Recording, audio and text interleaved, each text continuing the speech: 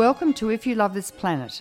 I'm Dr. Helen Caldecott, and in this program we talk about the greatest medical and environmental threats to all life, such as nuclear weapons and nuclear power, global warming, ozone depletion, toxic pollution, deforestation, and many other social and political issues that relate to global well-being. So if you love this planet, keep listening.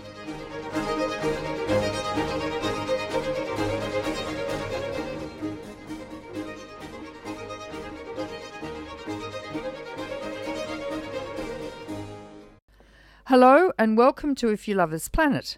My guest today is Kristen Iversen, author of the new book Full Body Burden, Growing Up in the Nuclear Shadow of Rocky Flats.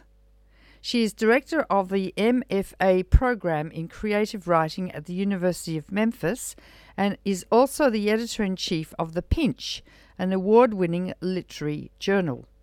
Kristen Iversen is also the author of Molly Brown, Unraveling the Myth. She's received numerous awards, including the Colorado Book Award for Biography and the Barbara Sadler Award for Non-Fiction. Kristen grew up in Arvada, Colorado, near the Rocky Flats nuclear weaponry facility and currently lives in Memphis. Welcome to the program, Kristen. Thank you. Thank you so much for having me. Well, your book, Full Body Burden, Growing Up in the Nuclear Shadow of Rocky Flats, is not to be released till June the 5th. So luckily, your publisher, who is the publisher? The publisher in the United States is Crown. And then it's being published by Random House Harville-Secker in the UK. Yes. And so they sent me a PDF, and I've almost finished reading it. It's quite long. But I must say that for someone who's steeped in all the evils of the nuclear weaponry and power industry, it's had a very big emotional impact upon me, partly because I was involved to some extent in the Rocky Flats saga, but also to get up close and intimate with it the way you have done in your book is extremely powerful, and I'm hoping your book sells like crazy in the millions and that everyone reads it and learns what wickedness lies behind the whole nuclear industry, both in weapons and in power. So with that introduction, Kristen Iversen, how old are you now? I'm 54. Well, now people don't know about your book. So therefore, I'd like you to start at the beginning. The history of your family's interesting, if not a little sad.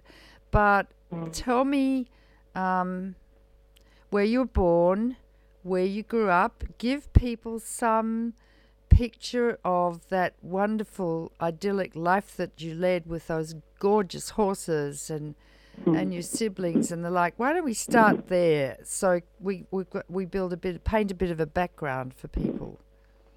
Okay. Well, I grew up in Arvada, Colorado. We had two houses there. Our first house was in what's now called Old Town Arvada. And then when I was around 8 years old, my parents built a new house in a subdivision called Bridaldale, which was also in Arvada, but a little further out and closer to the Rocky Flats plant. So how close was it as the crow flies? A little less than 3 miles. Oh, dear. Right. And close enough so that we always had lots of animals. We had horses and dogs and cats and just hamsters, birds, everything.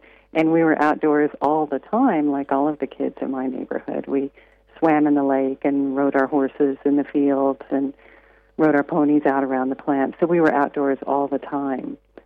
And Rocky Flats was ever present. It's been a part of my life since I was a child. We never knew what went on there. No. So what did your mother think went on there? Well, it was interesting because so many of the parents of the kids that I knew as we were growing up worked at Rocky Flats, but no one could talk about it. No one could talk about the kind of work that they did. And indeed, many of the workers at the plant didn't know what other workers in other parts of the plant were doing.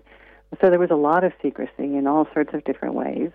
When I was a kid, the plant was operated by Dow Chemical, and the rumor in the neighborhood was that they were making household cleaning supplies. My mother thought they were making scrubbing bubbles. We had no idea what was really going on.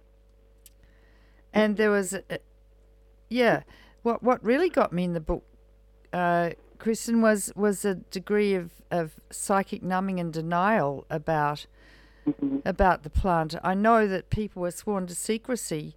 Tell us what actually was going on at Rocky Flats, and how long did it operate, and what were they doing? Well, Rocky Flats began operations in 1952, years before we moved out there.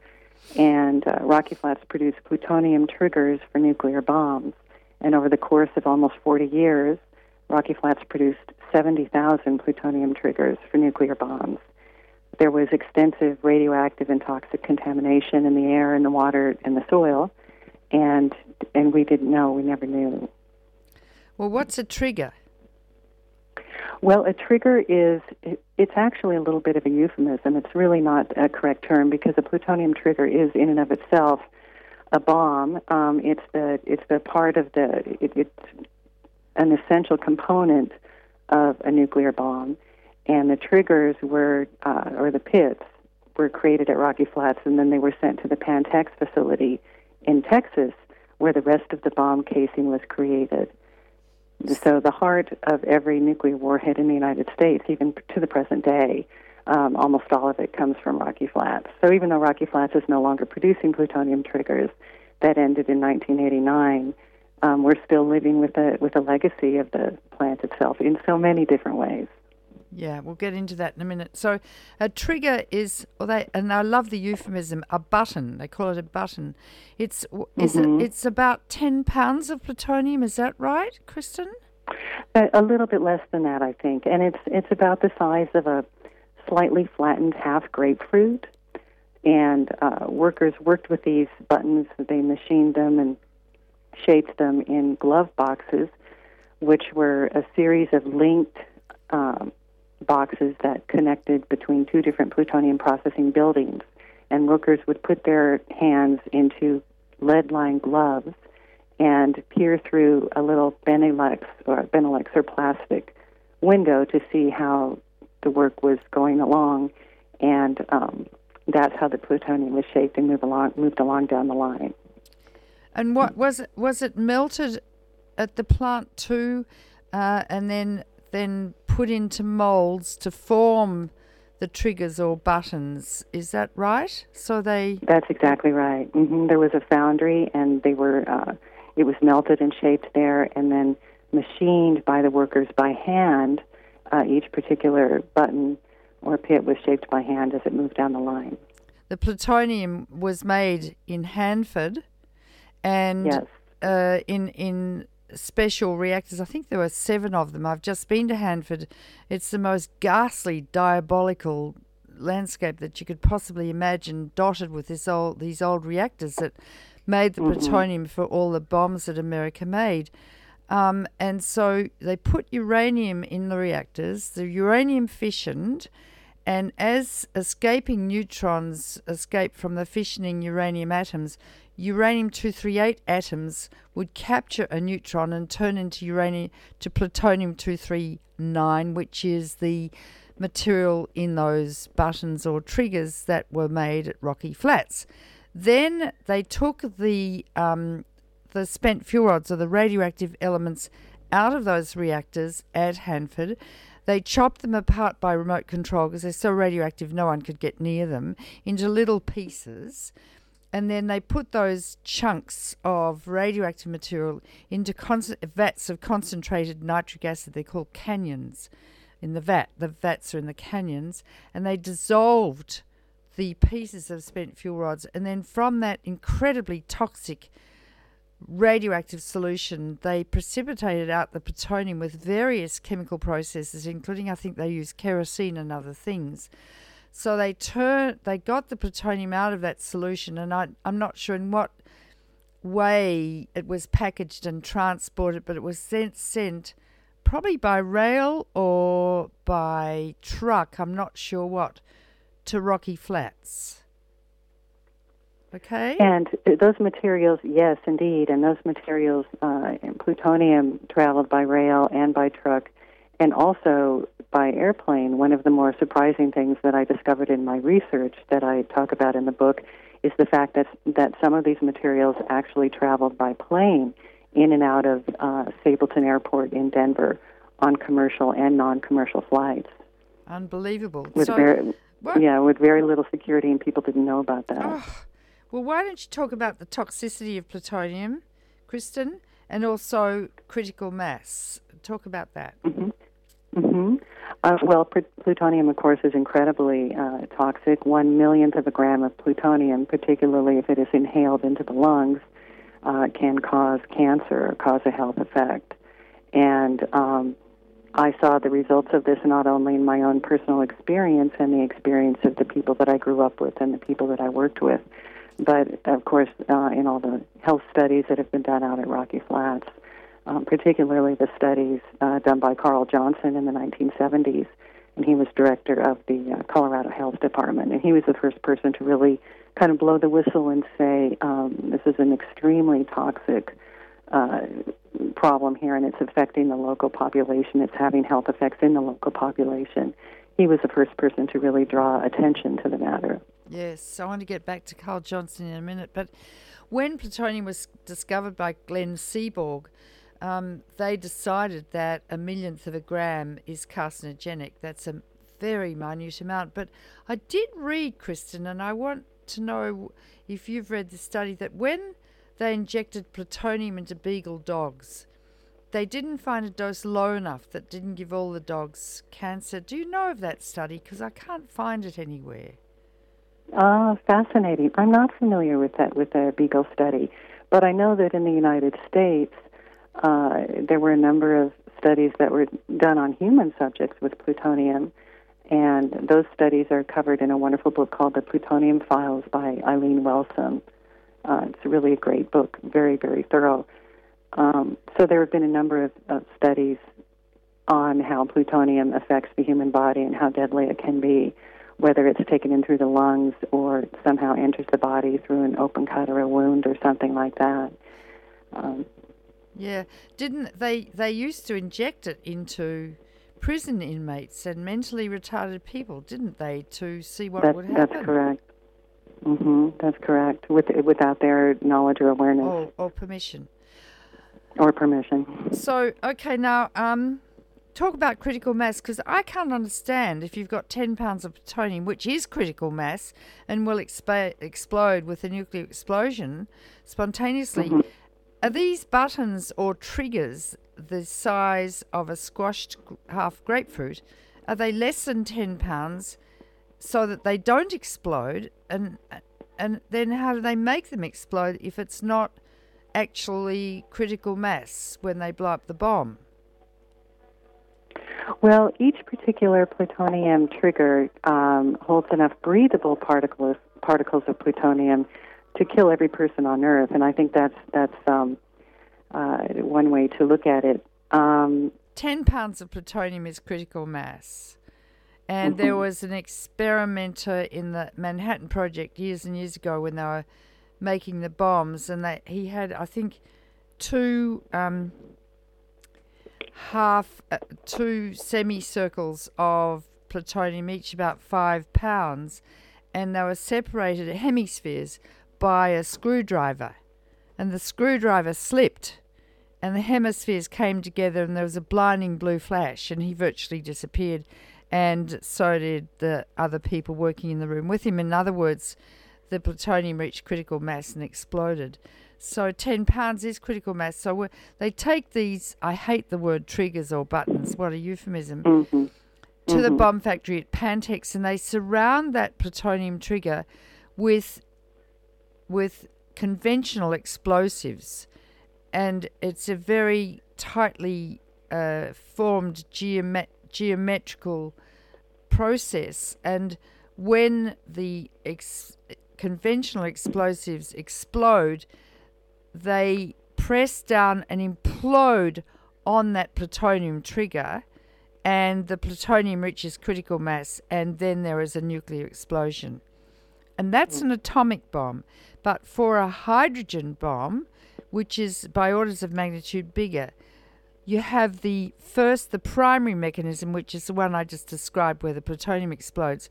And so much gamma radiation is given off that it's reflected off the very shiny stainless steel capsule of the hydrogen bomb and focused on the secondary mechanism, which is made of deuterium and tritium.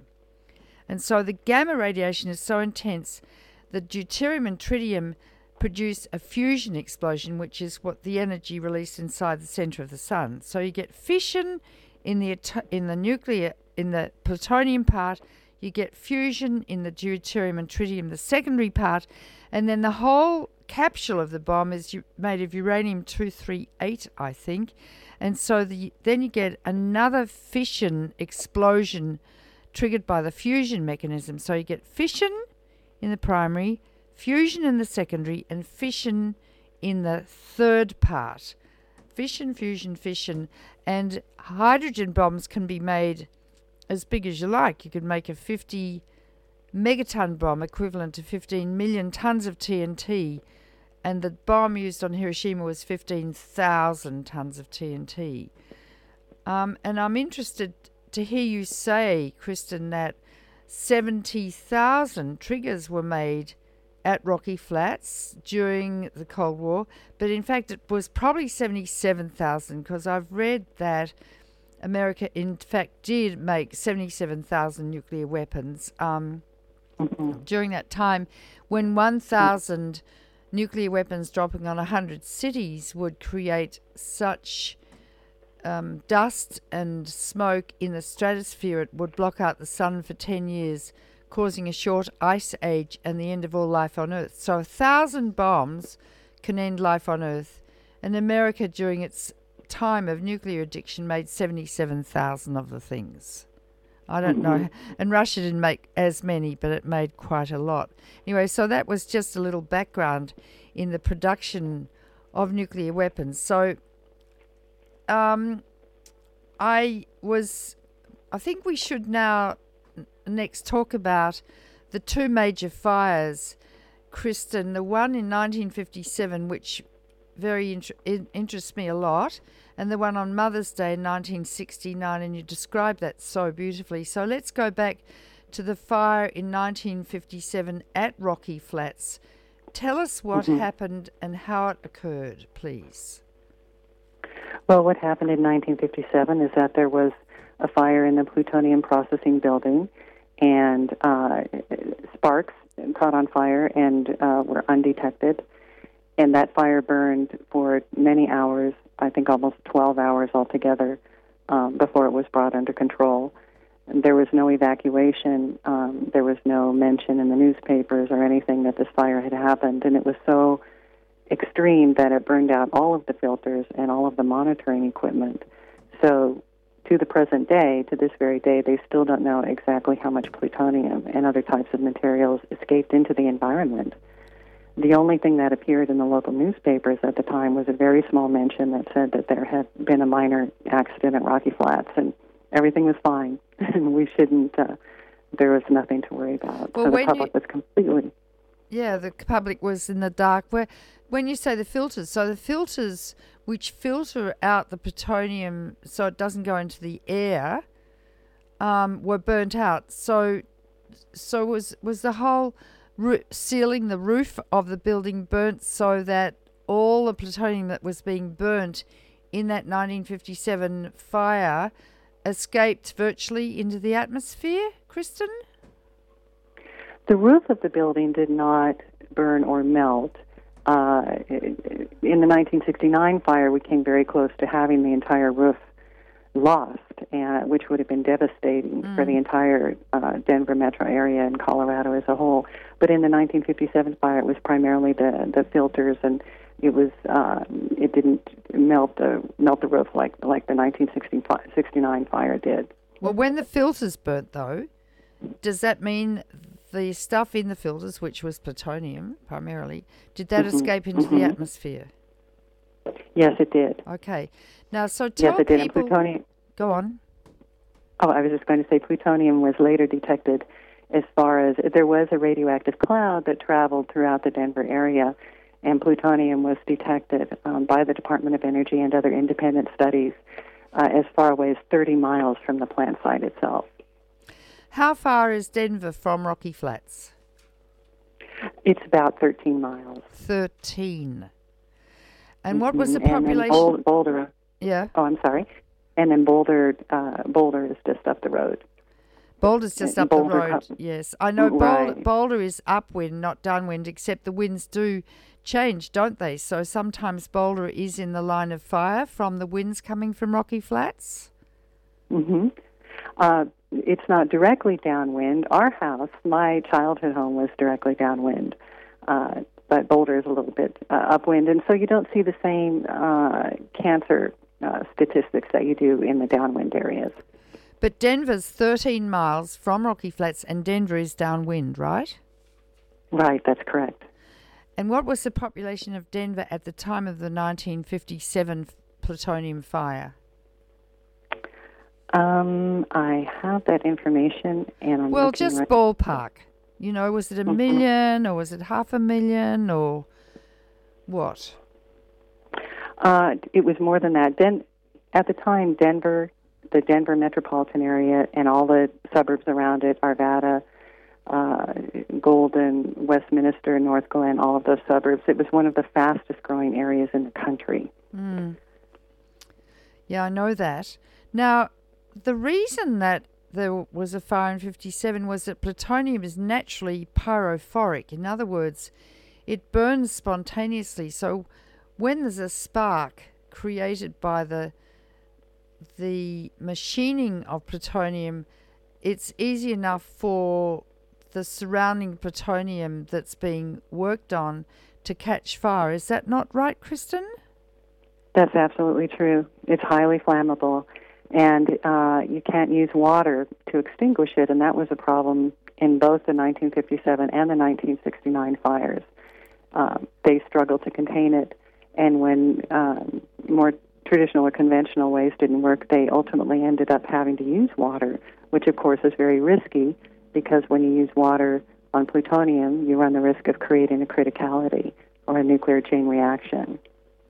Now, okay, so in your book, you described that they used water in the 1957 fire and there was a blinding blue flash. Mm-hmm. Well, tell us what that's about. Well, there is conflicting evidence on that, depending upon what source you look at, but I think many experts at this point do believe that there was a criticality during that 1957 fire. And certainly many of the people that I interviewed who were workers or scientists or engineers felt that could have been the case, and that there was some evidence in the environment to support that. It was a very extreme fire. Okay, so tell us what the evidence was, Kristen, in the environment. There is evidence of cesium in the environment, and other elements that would support the fact that a criticality may have occurred. Those elements are only formed when plutonium fissions, and they're finding cesium and other such elements in the environment, in the grasses and the soil and the like. And so it seemed to me from reading your book, Kristen, and you were a little subtle about this, but that the officialdom lied and that there was a criticality. All the evidence points to that, and certainly that's what happened. That's what I would say, wouldn't you? Well, I would say that there certainly is a significant amount of evidence that points to that. The Department of Energy and the Colorado Department of Public Health and Environment has always been adamant that a criticality did not occur. They're lying. But the evidence seems to point otherwise. It makes me so cross when these people lie, and I think that's what I got out of your book too, that the duplicity was absolutely profound. I want everyone to read this book, Full Body Burden, Growing Up in the Nuclear Shadow of Rocky Flats. It's one of the scariest books I think that I have ever read, and I've read a lot of scary books.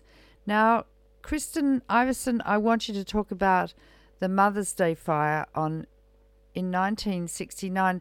I want you to describe what your family was doing that day and all your friends and neighbours around and what happened. Describe it the way you did in the book.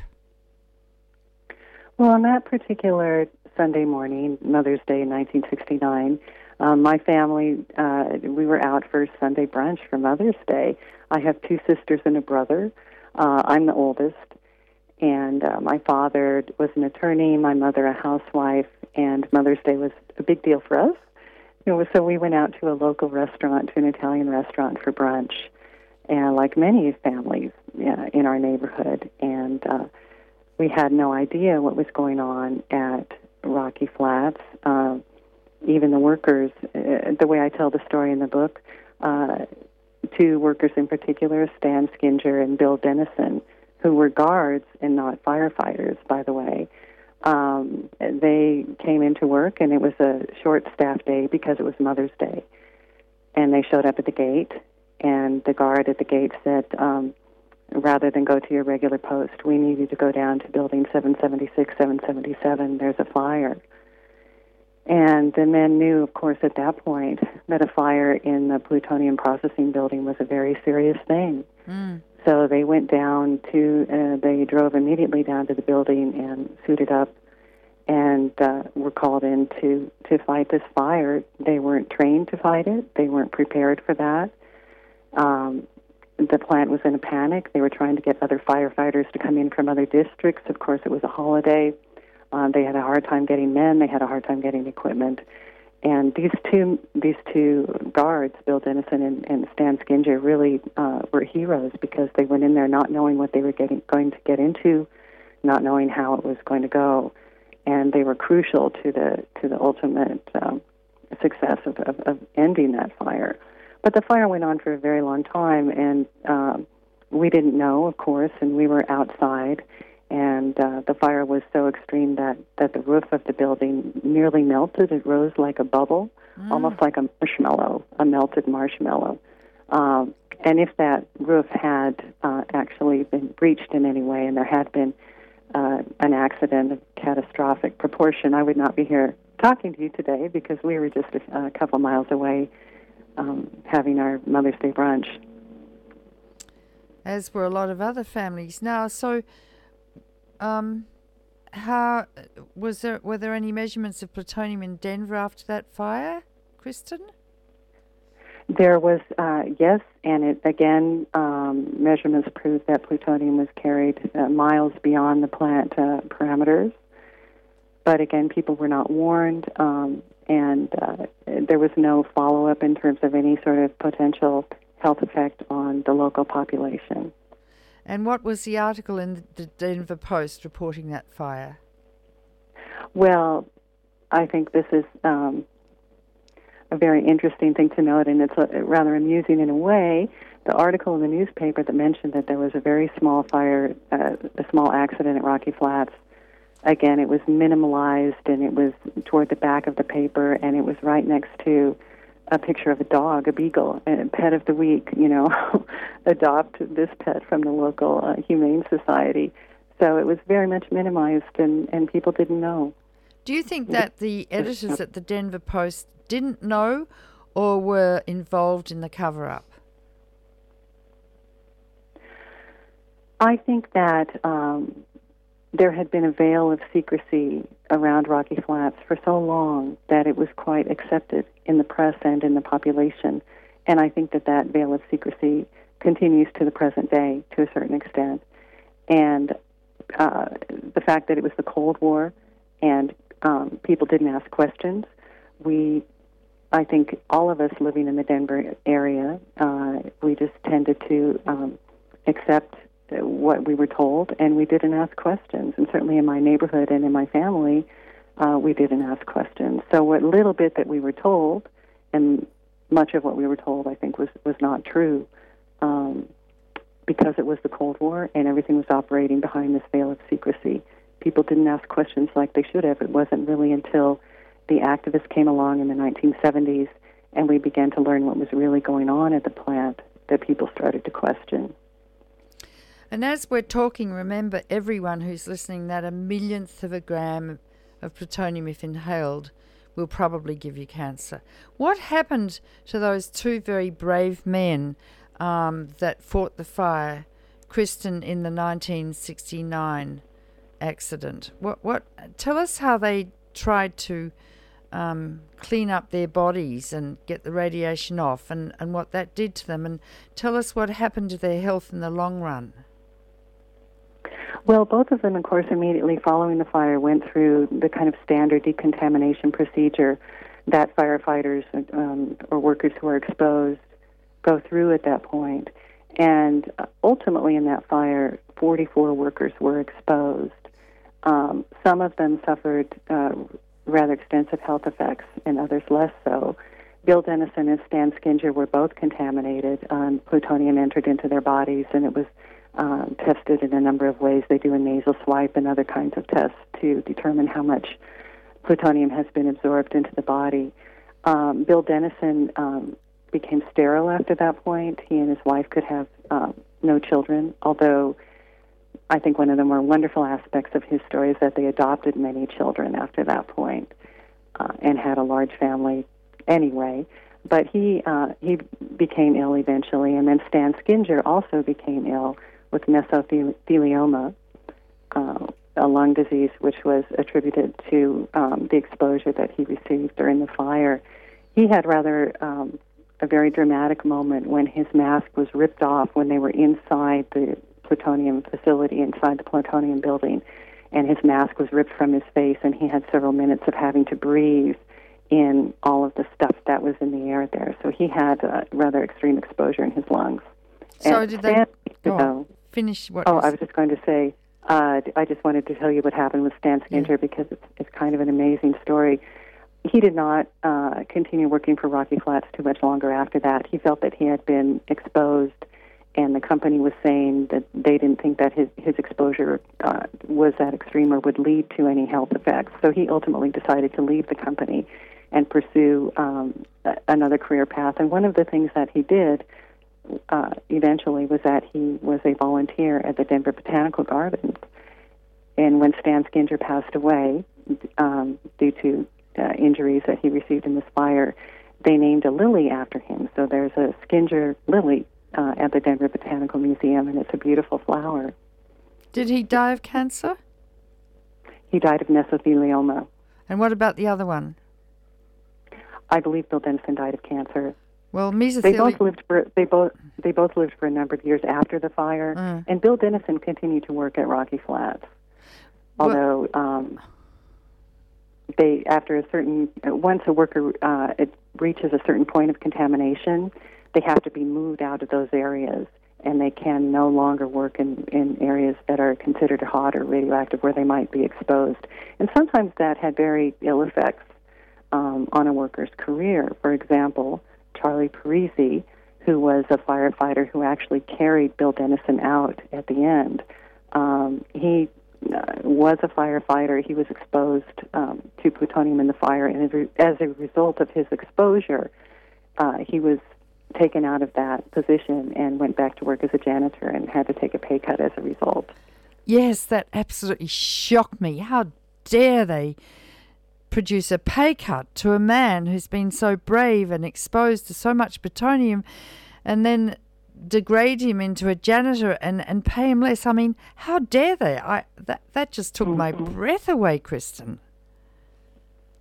Well, and it's also interesting to note, Helen, how many people went to work at Rocky Flats and started out as janitors or in the cafeteria or as a secretary. Rocky Flats was indeed at the time one of the best jobs in town. I went to work at Rocky Flats when I was a graduate student. I was in college putting myself through school, and I had I was a single parent with 2 young children, and Rocky Flats was considered the best job in town in a lot of different ways. And I think what happened to a lot of the kids that I went to high school with, they started out in the cafeteria, they started out as janitors. I was working as a secretary, administrative assistant. And then once you work out there for a little while, and then you can eventually apply to get clearance and work in some of the other areas as a radiation monitor or eventually work on the plutonium line itself, which, of course, paid at a much higher rate. But I think a lot of people who went to work at Rocky Flats, at first you don't really know what you're getting into, and you don't really know what's going on at the plant.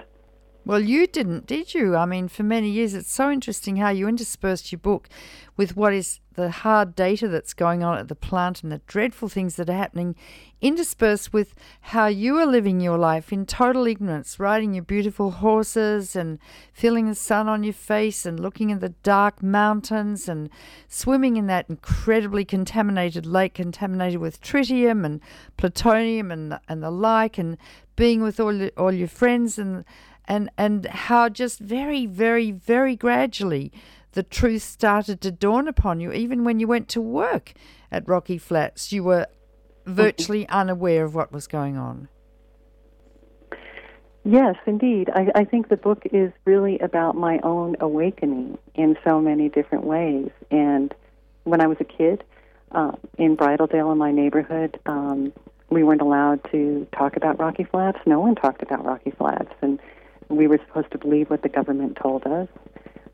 When the protests started going on out at Rocky Flats, everyone in my neighborhood, and even my father, who also has had a bit of a change of heart here, we thought, he would say, those people out there protesting, they're just hippies and housewives and students who don't have jobs and that sort of thing. And we didn't take it very seriously. And there was so much invested in keeping quiet. And I think, honestly, people were also concerned, as they are to the present day, about property values and all that sort of thing. And I think people don't want to think about the fact that they might be living in an area that's really profoundly contaminated. My parents wanted to believe that they were raising their 4 children in the perfect environment. We had a wonderful house. We could be outdoors all the time, and we were outdoors all the time, swimming in the lake and playing and running in the fields. And we spent all of our time out of doors, like all the other kids in the neighborhood. And it took a long time for me to realize, for any of us to realize exactly what was going on. And even when I worked out at Rocky Flats, when I first started working there, I was told specifically, this is the safest place you will ever work. And I thought, okay. And they had changed the name. It was called the Rocky Flats Environmental Technology Site. Oh. And I had been, I missed the raid in 1989 and some of the other things that happened around there because I had moved to Europe for a couple of years and I was working as a travel writer. And I think one of the most ironic aspects of my personal life is that I've always wanted to be a writer. I've always been a writer. And I spent a great many years, 3 years, trotting around Europe looking for good things to write about. And the most ironic thing is that the biggest story for me turned out to be quite literally in my own backyard, in the soil of my own backyard. And I couldn't see it when I was living there. I didn't see it. I couldn't understand it. When I came back from Germany, and this was in 1988, 1989, 1990, I had wanted to be in Germany when the wall came down. I had to come back to the States just before that happened, and I watched the wall come down on television. I was watching it on television. And at that point, a little light went off in my head, and I thought, oh, my God, this thing that I'm now watching on television is connected to what's been happening in my backyard, to what's been happening in my neighborhood, that Rocky Flats is such a profound part of the Cold War and everything that happened. But it took me a long time to see that. And when I was working at the plant, I'll never forget the day that I came home, and I had 2 young sons, Sean and Nathan, and I came home and picked them up from daycare and came home from work and fed them their suppers and gave them their baths and put them to bed. And then I went downstairs to fix myself a cup of tea and turned on the television, and there was a Nightline episode on Rocky Flats. And all of a sudden I saw the narrator interviewing people that I worked with every day, like Mark Silverman, who was the DOE manager at Rocky Flats at the time. And he was quite upfront. He was one of the few managers out at Rocky Flats who was quite upfront. And he described what was going on, that there were 13.2 tons or more of plutonium stored in various stages around the plant, that there was no safe storage, there was no place to send the plutonium. There were leaks and problems all over the place, and it was a shocking moment to me. I sat there stunned. I'll never forget, in my nightgown in the dark, thinking, I can't believe this. How could I not have known all of this? How could we not have known all of this and known that all of this was going on? So I knew when I went into work the next morning that I was going to leave. And the day that I did leave, I knew that I would someday write a book about it. Yes, it just makes my blood run cold. I've got lots and lots of questions. So, Kristen, how many of your friends have developed cancer and their parents who lived in the neighbourhood where you lived, the highly contaminated area 3 miles downwind from Rocky Flats? Almost every family that we knew in our neighborhood has been affected by cancer in some way or another. Now, of course, some people will say that there's no way to prove a direct link between cancer or health effect and what happened at Rocky Flats. And certainly that has been the position of the Department of Energy and the Colorado Department of Public Health and Environment for years. So I guess in a way, partly what I'm saying here is circumstantial evidence, but nearly every single family that we grew up with has been affected by cancer.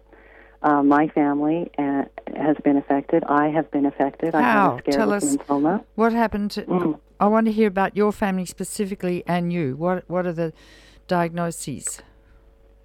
Well, I think, first of all, let me say that with respect to my family, I think we've been very lucky compared to many of our neighbors.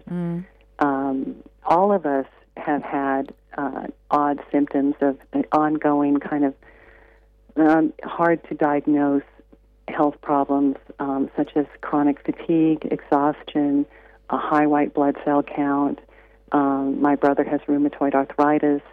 One of my sisters has had several bouts of cancer related to her reproductive system.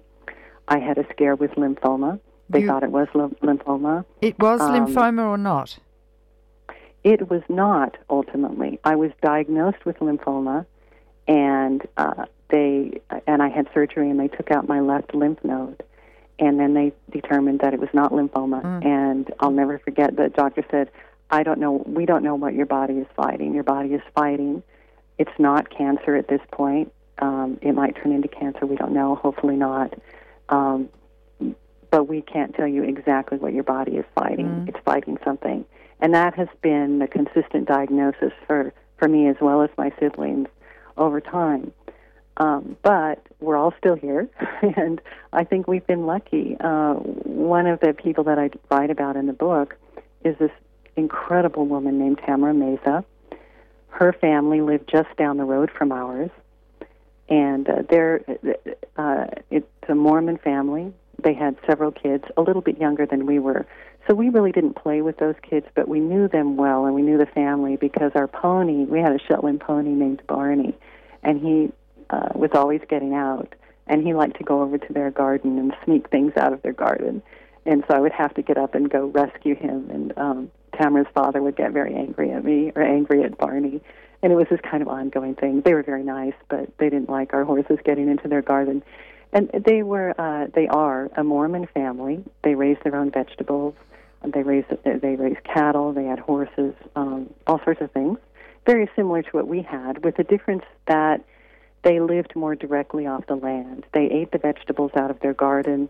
They had a well, and they drank the water directly out of that well, and the well tapped into the Stanley Lake water table. My father tried to dig a well several times, and we could never get water, and we're still not sure why. But thank goodness, because we didn't drink that water. We went on city water, and we never drank the water up out of that water table. Which was contaminated. But what happened yes, indeed, it was contaminated with plutonium. And the sediment in the lake, in Stanley Lake, is still contaminated. It's still there. And with yet they plutonium. allow... With plutonium. Exactly, with plutonium. to the present day, and they allow public. It's an open recreation area. Really? They allow boats. Really? Yes, indeed. But I just want to say a word more about Tamara Meza. She really is an incredible person, and she's had, over the years, I think she's now in her late 30s. She's had many, many surgeries for brain tumors, 7, 8, 9 surgeries. And with her first diagnosis, they gave her only a matter of months to live, and she has just fought and fought and fought. And she's still alive and very articulate, and she and her family are pretty sure that everything that she has gone through and everything that the rest of the family has gone through is somehow related to Rocky Flats. Their house was directly downwind from the plant across the lake. So whatever came down off the mountains with the Chinook winds, the wind swept down from the mountains and came across the plant site and then directly into the neighborhoods downwind from Rocky Flats. And, so our house was in that area. And your book talks about the fact that they were continuously incinerating waste with plutonium in it and shooting the stuff out the chimneys, right? Exactly. For decades, they burned plutonium-contaminated waste in an incinerator, and that was put out into the environment. And then plutonium also escaped in a number of different ways on the plant through rooftops and vents and that sort of thing. So the filters were not very successful in keeping the air clean, and there is evidence, and I mention this in my book, and there certainly is a great deal written about this aspect of it in the newspapers. Some of the workers got so frustrated with how the filtering system would get clogged up that they would actually punch holes in the filters to kind of keep things moving. Yes, and then they had thousands or millions of gallons of contaminated water with plutonium and all sorts of toxic chemicals, which they turned into, what is it called, concrete or something, which didn't work, and they put that concrete radioactive waste and mixed waste into cardboard boxes the size of refrigerators, and they had, tell us how many of these cardboard boxes of what's the stuff called, which was leaking and didn't work as said as concrete, and it went into the water supply and down into your lake and your rivers and the like. Well, it's called pondcrete. Pondcrete. And pondcrete. The workers had different names for it. It was called jelly or the jelly factory, plutonium pudding. There are a number of names for it, but basically what happened was that liquid waste contaminated with plutonium was stored in open solar ponds with the hope that they hoped that it would eventually evaporate enough that they could somehow repackage this waste and then ship it somewhere off-site. But that didn't work very well, and then they had an idea of mixing this liquid with concrete, and that would somehow solidify and contain the plutonium, and they called that pondcrete. They took the pondcrete and put it into square boxes the size of small refrigerators, and then those were wrapped in plastic and allowed to stand outdoors in the open. And the problem is that the pondcrete never completely solidified. It turned into a kind of a jelly, kind of a jello. Workers would come along and they could stick their thumbs in it to test how solid it was, and it never solidified. So eventually we had almost 12,000 pondcrete blocks standing out in the open, and more than 8,000 of those blocks leaked into the ground and into the environment. Have they moved them? What's happened to them? Well, the Rocky Flats site now has been closed. Plutonium pit production ended in 1989, or shortly after the FBI raid in 1989. And then there was a long period of so-called cleanup, and I say so-called because the site as it stands now, it's been a very controversial cleanup, and there's still a great deal of material that remains on site. But it is closed, and approximately 1/4 of the site remaining, more than 1,000 acres, is permanently closed off and sealed and can never be opened for human habitation. The rest of the site is slated to open as a public wildlife refuge and recreation area for hiking and biking and possibly even hunting. It hasn't opened yet, and it's my hope personally that it never opens. I don't think it should ever open, but that's the way it stands now. So if you go out to Rocky Flats now, and I was just out there recently, and look at the site, you won't see anything but open fields. It looks clean, it looks pristine, but it is not clean, it is not pristine, and there are no signs or anything out there to tell people what happened. It's highly contaminated. In the past. Highly contaminated, Yeah. like Hanford, highly contaminated. And the rabbits are contaminated, and the wildlife is contaminated with plutonium and other isotopes. It's just... And what happened to the buildings, 777 with the glove boxes and everything, the incredibly contaminated buildings, Kristen? Mm-hmm. What, did they take them apart or what? Well, much of the site was dismantled, and a lot of that material was shipped off to different facilities around the country, including the Savannah River site in Georgia. And yet a lot of material remains. And given the compromised cleanup, at one point the Department of Energy said, in 1995, when I was working at the plant, they said that it would take 70 years and $36 billion to clean up Rocky Flats, and then they didn't believe that they had the technology to adequately do it. No.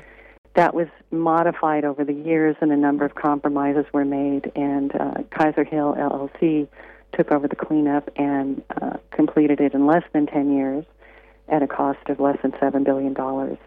And what we're left with is a compromised site with cleanup standards that are not adequate, and anything below 6 feet is, for the most part, still there, even though much of the material between the buildings was moved between buildings through underground tunnels and that sort of thing, and many, many things were buried at the site.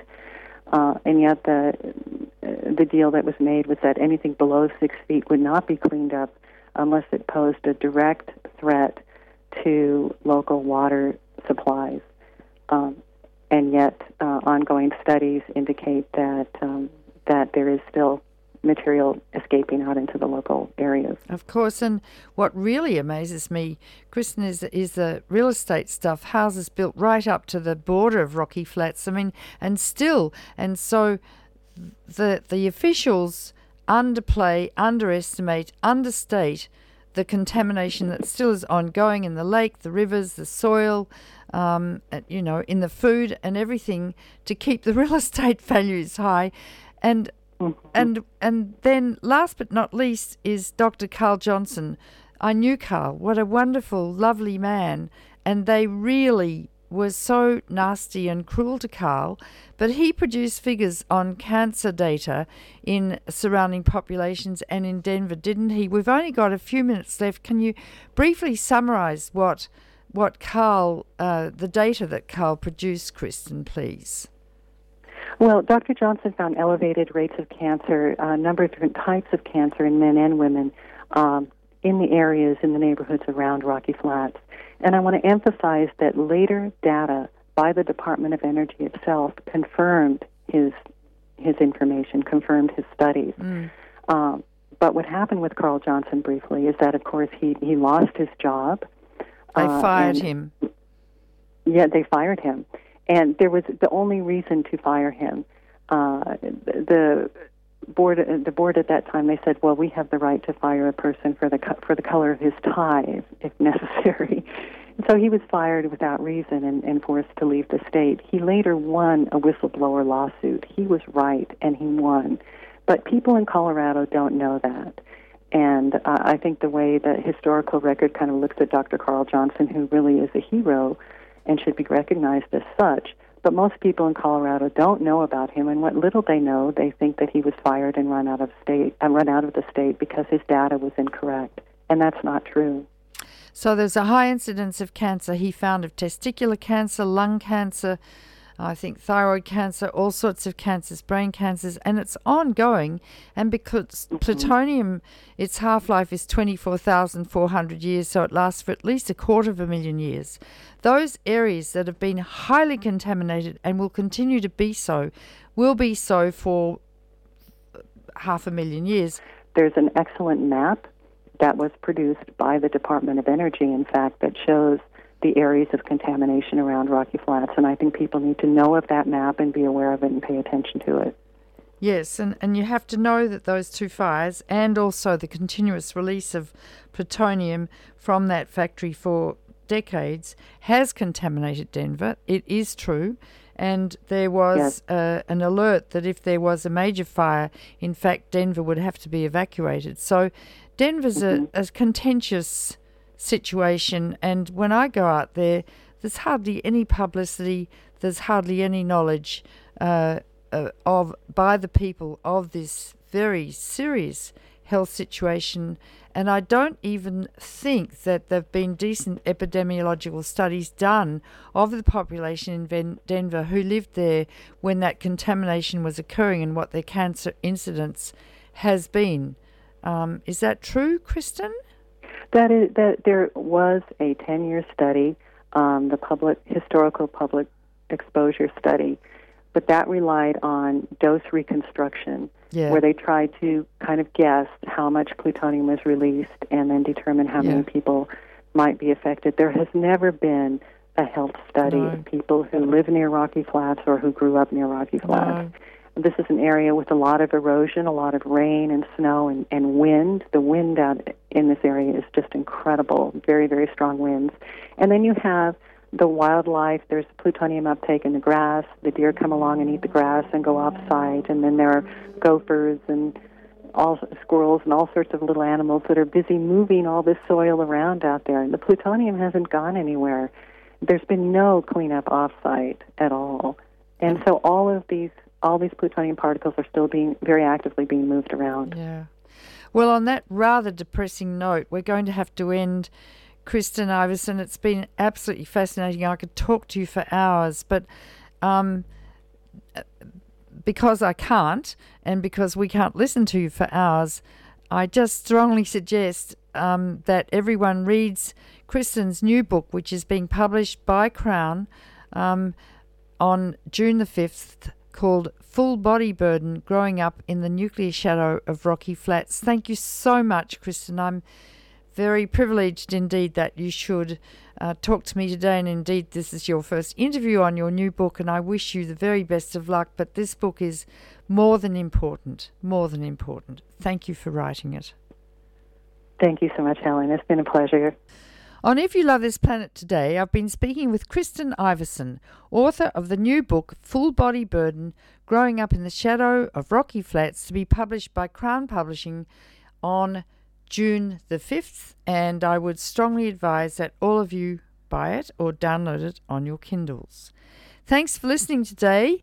We'll be back with another fascinating interview, no doubt, next week. Bye for now.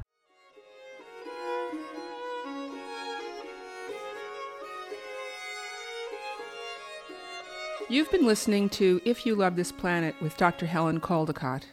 This program is broadcast on community radio across the United States, including our host station, KPFT Pacifica, Houston, Texas. This program is produced and engineered by Jazz Williams, co-produced by Scott Powell, and our publicity and outreach are coordinated by Amanda Bellerby. To listen to previous shows or to make a donation, go to our website, ifyoulovethisplanet.org.